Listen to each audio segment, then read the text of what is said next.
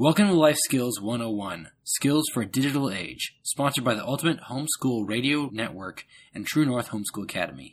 True North offers live online classes, clubs, ebooks, and more. From special needs to parent classes, True North build a community through digital format in an age of loneliness and desolation. Our host, Lisa Nearing, is a homeschooler with 5 kids who was homeschooled with her husband, Dr. David Nearing, for 27 years. They are committed to equipping fellow homeschoolers and Christians with the tools they need to navigate a complex world in need of a Savior. Now, without further ado, Lisa Nearing. Hey everybody, it's Lisa from True North Homeschool Academy, and I'm here for another episode of Life Skills 101, Life Skills for a Digital Age. And I'm joined today by my husband, Dr. David Nearing, and we are talking about the meaning of Thanksgiving. Check out the latest episode, which is on the meaning of Thanksgiving. And today we're going to talk about not necessarily the meaning of Thanksgiving and how it became a holiday, but why it became a national holiday and how that all occurred. So thanks for joining me again, David. You're welcome. And, I don't come to this as a professional historian, and I'm not talking in my professional capacity in which I work. I'm talking just as a citizen in what are demonstrable facts, what are realities of the history of America. I would recommend curriculums like the 1620, not 1619, but the 1620 curriculum by Meyer Slovacek, and I'm sure I butchered his name again. But that's a new curriculum that actually outlines this in detail of the godly basis for America. And then of course there's Barton's Wall Builders as well. And also check out Adam Pruzan's Politics, Philosophy, and Economics class that he runs every year as an honors class. It's a small group class that really goes into the Federalist Papers, reads Senate briefs, and really gets into why America was founded, how it was founded, and all those kind of things. It's a phenomenal class that will change your kid's life and honestly perspective and understanding of America.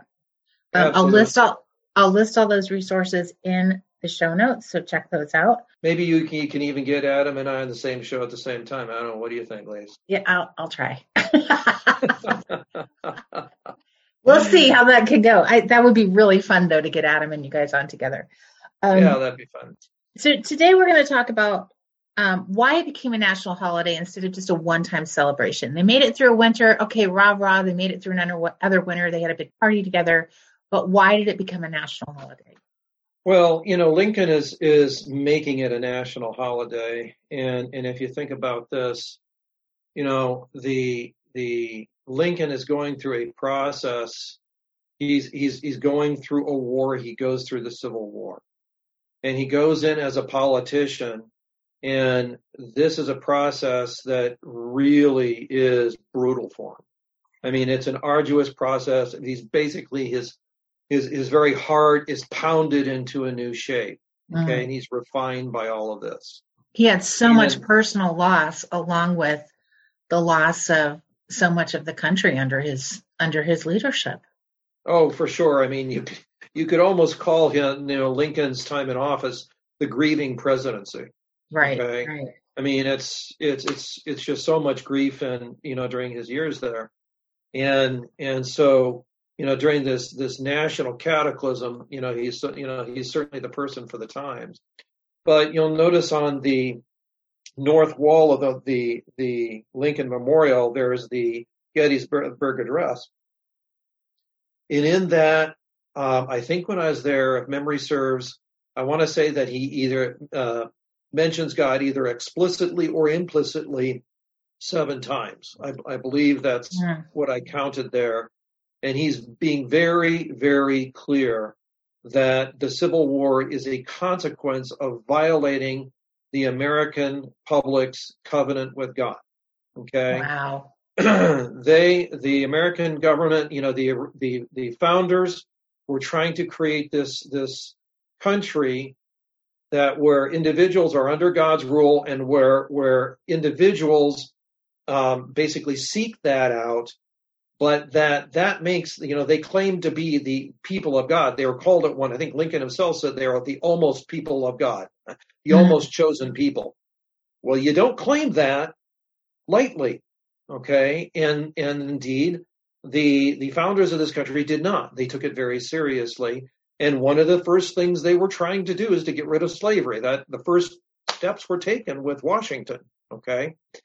So that was the goal, but, somewhere along the way to the political market, this all got sidetracked with the Missouri Compromise and things like that. And then things got nasty. Okay.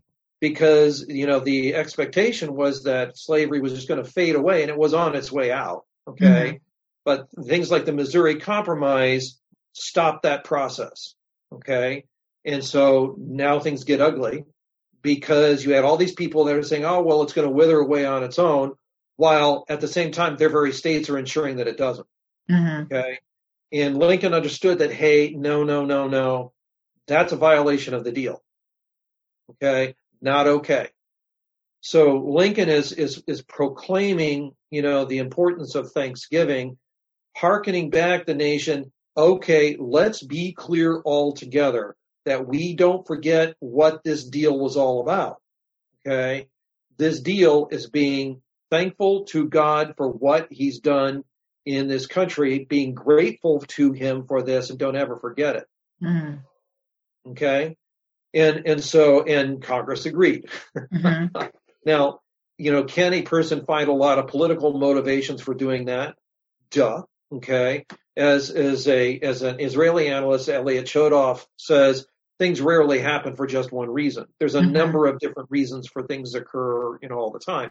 Right. But I think that, the central focus in the proclamation, Thanksgiving proclamation is, okay, all of us who are Americans, we're all going to agree that we're thankful to God, however we understand him, for how this nation came about and the fact that we are beholden to him for our very liberty, our existence, and the fact that we are lawful as a nation. And we're not going to play this, just special rules for special people ever again.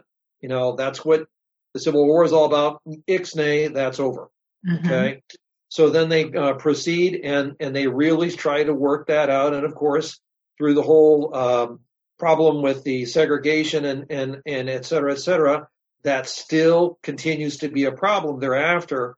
But they finally get this pounded out in the latter part of the 20th century. But that's all predicated on the idea that we are one nation under God, indivisible, with liberty and justice for all. That's the deal, where liberty and justice is predicated on natural law and understand of God's principles built in the nature of what it means to be human.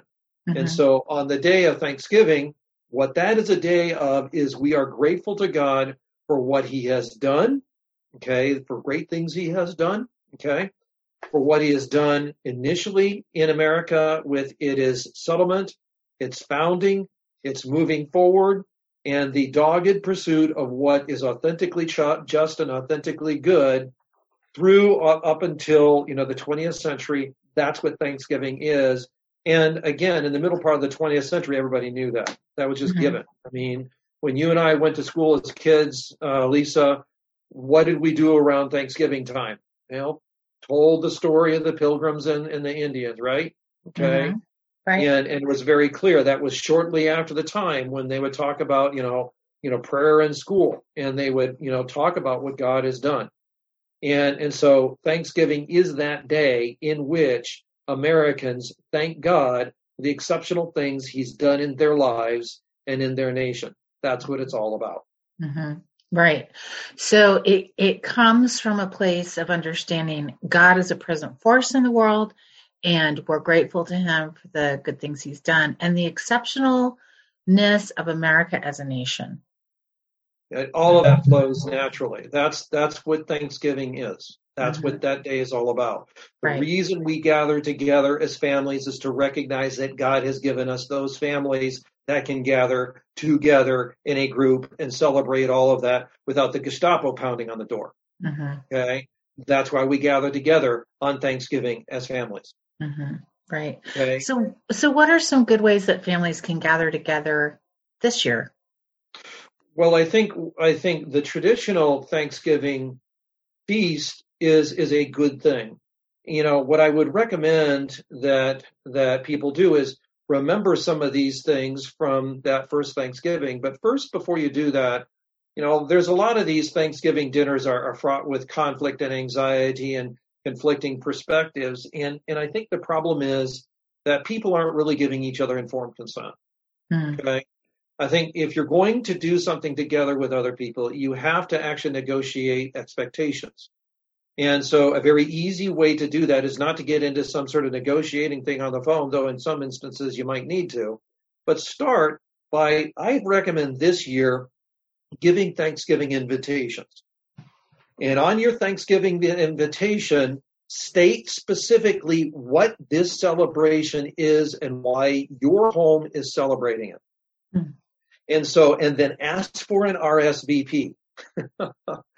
And so what this ends up doing is it becomes a de facto consent, okay, for people coming in to know they're coming to celebrate with you those things that are important in your home, namely God's sovereignty, God's grace, God's blessings, the good things in one another, and that everybody knows that coming in. Okay, so that's the first thing, is that let everybody know that that's what you're going to be celebrating, and that's important in your home. And that way, those who decide to come, they're coming to do that with you. And those who say, yeah, I don't want to, then bless them, give them a, hey, have a great day that day, and I hope that you celebrate what's most important to you in the way you think that's most important, and have a nice day. And so that way it allows people to really come to a consensus about what is most sacred in their families. Okay. The second thing I would recommend is you might want to actually read the Mayflower Compact. Okay. Read what that Mayflower Compact is. For younger children, you might find a story of Squanto out there, and they're out there. You can get them on the internet. And you could just tell the story of Squanto and Samoset, and what there are actually good movies there about Squanto going to Europe and coming back, and just how God just provided for that situation in such miraculously providential ways. Okay, and just kind of talk about that. Talk about the idea that you can't just take it for granted that we can have a country where we can do what's just and have a say and speak honestly with truth and hold people accountable for deceit. Okay. That is the nature of this country. That is our birthright. And that's what we should all be following up with, is to participate and to be clear that when something is deceitful, it's deceitful. Okay. And how do you turn that? So we can talk about that. Though I wouldn't get too much into the weeds in that and get into modern politics. I would just say, hey, we have that as our birthright, and we can celebrate that today. I would just add, as you're gathering as a family of faith, just pray for revival in this country, a spiritual revival where people really recognize that the good things in their life are from God, that it's not a given. Every good and perfect gift comes from above, the God and Father of good things. I think that is also a great thing. What I would recommend is before we pray for revival, I think the first, revival typically follows repentance. Okay. And so repentance is a recognition that there is sin, a violation of God's teachings and principles. And I think self-examination and then conversations about, hey, are we serious this day about truly being grateful to God? Are we serious today about looking at how we live and are being God honoring in how we live our lives? How important is that to us? And having those kind of conversations, worrying less about others and first looking at ourselves. And if repentance is in order, and it commonly is in order, yeah, then prayers of repentance, then followed by prayers for revival. Awesome. So thank you for joining us. This is a 2-part series on the meaning of Thanksgiving, how it became a national holiday, and how you might want to think about celebrating it this year in your home. Well, can I add one more thing? Sure thing. And if you're in the North Midwest, particularly in like South Dakota, feel free to substitute venison for turkey, because they probably had venison and fish for turkey. Okay? And you probably have venison available. for the hunters out there and the hunting families, hey, fish and venison, probably as authentic, if more so, than turkey. So, Right. Any of those are fine. Yep. Okay, thanks for joining me once again on the meaning of Thanksgiving, how it got started, how it became a national holiday, and how you all might want to celebrate it in your home this Thanksgiving. And we wish you guys all a happy Thanksgiving and are grateful for you. This is Lisa from True North Homeschool Academy, and David, my husband. We're so honored that you're listening and that you shared this podcast, Life Skills 101, with your friends and family. Every time you share the show and post about it, it really makes our day. Make sure you subscribe and download this podcast so that you never miss an episode. You can subscribe so that you get alerted to each and every show. Leave a review for this podcast, Life Skills 101, Life Skills for Digital Age. We're so honored that you're listening. Until next time, this is Lisa Nearing from True North Homeschool Academy. We'll talk to you soon.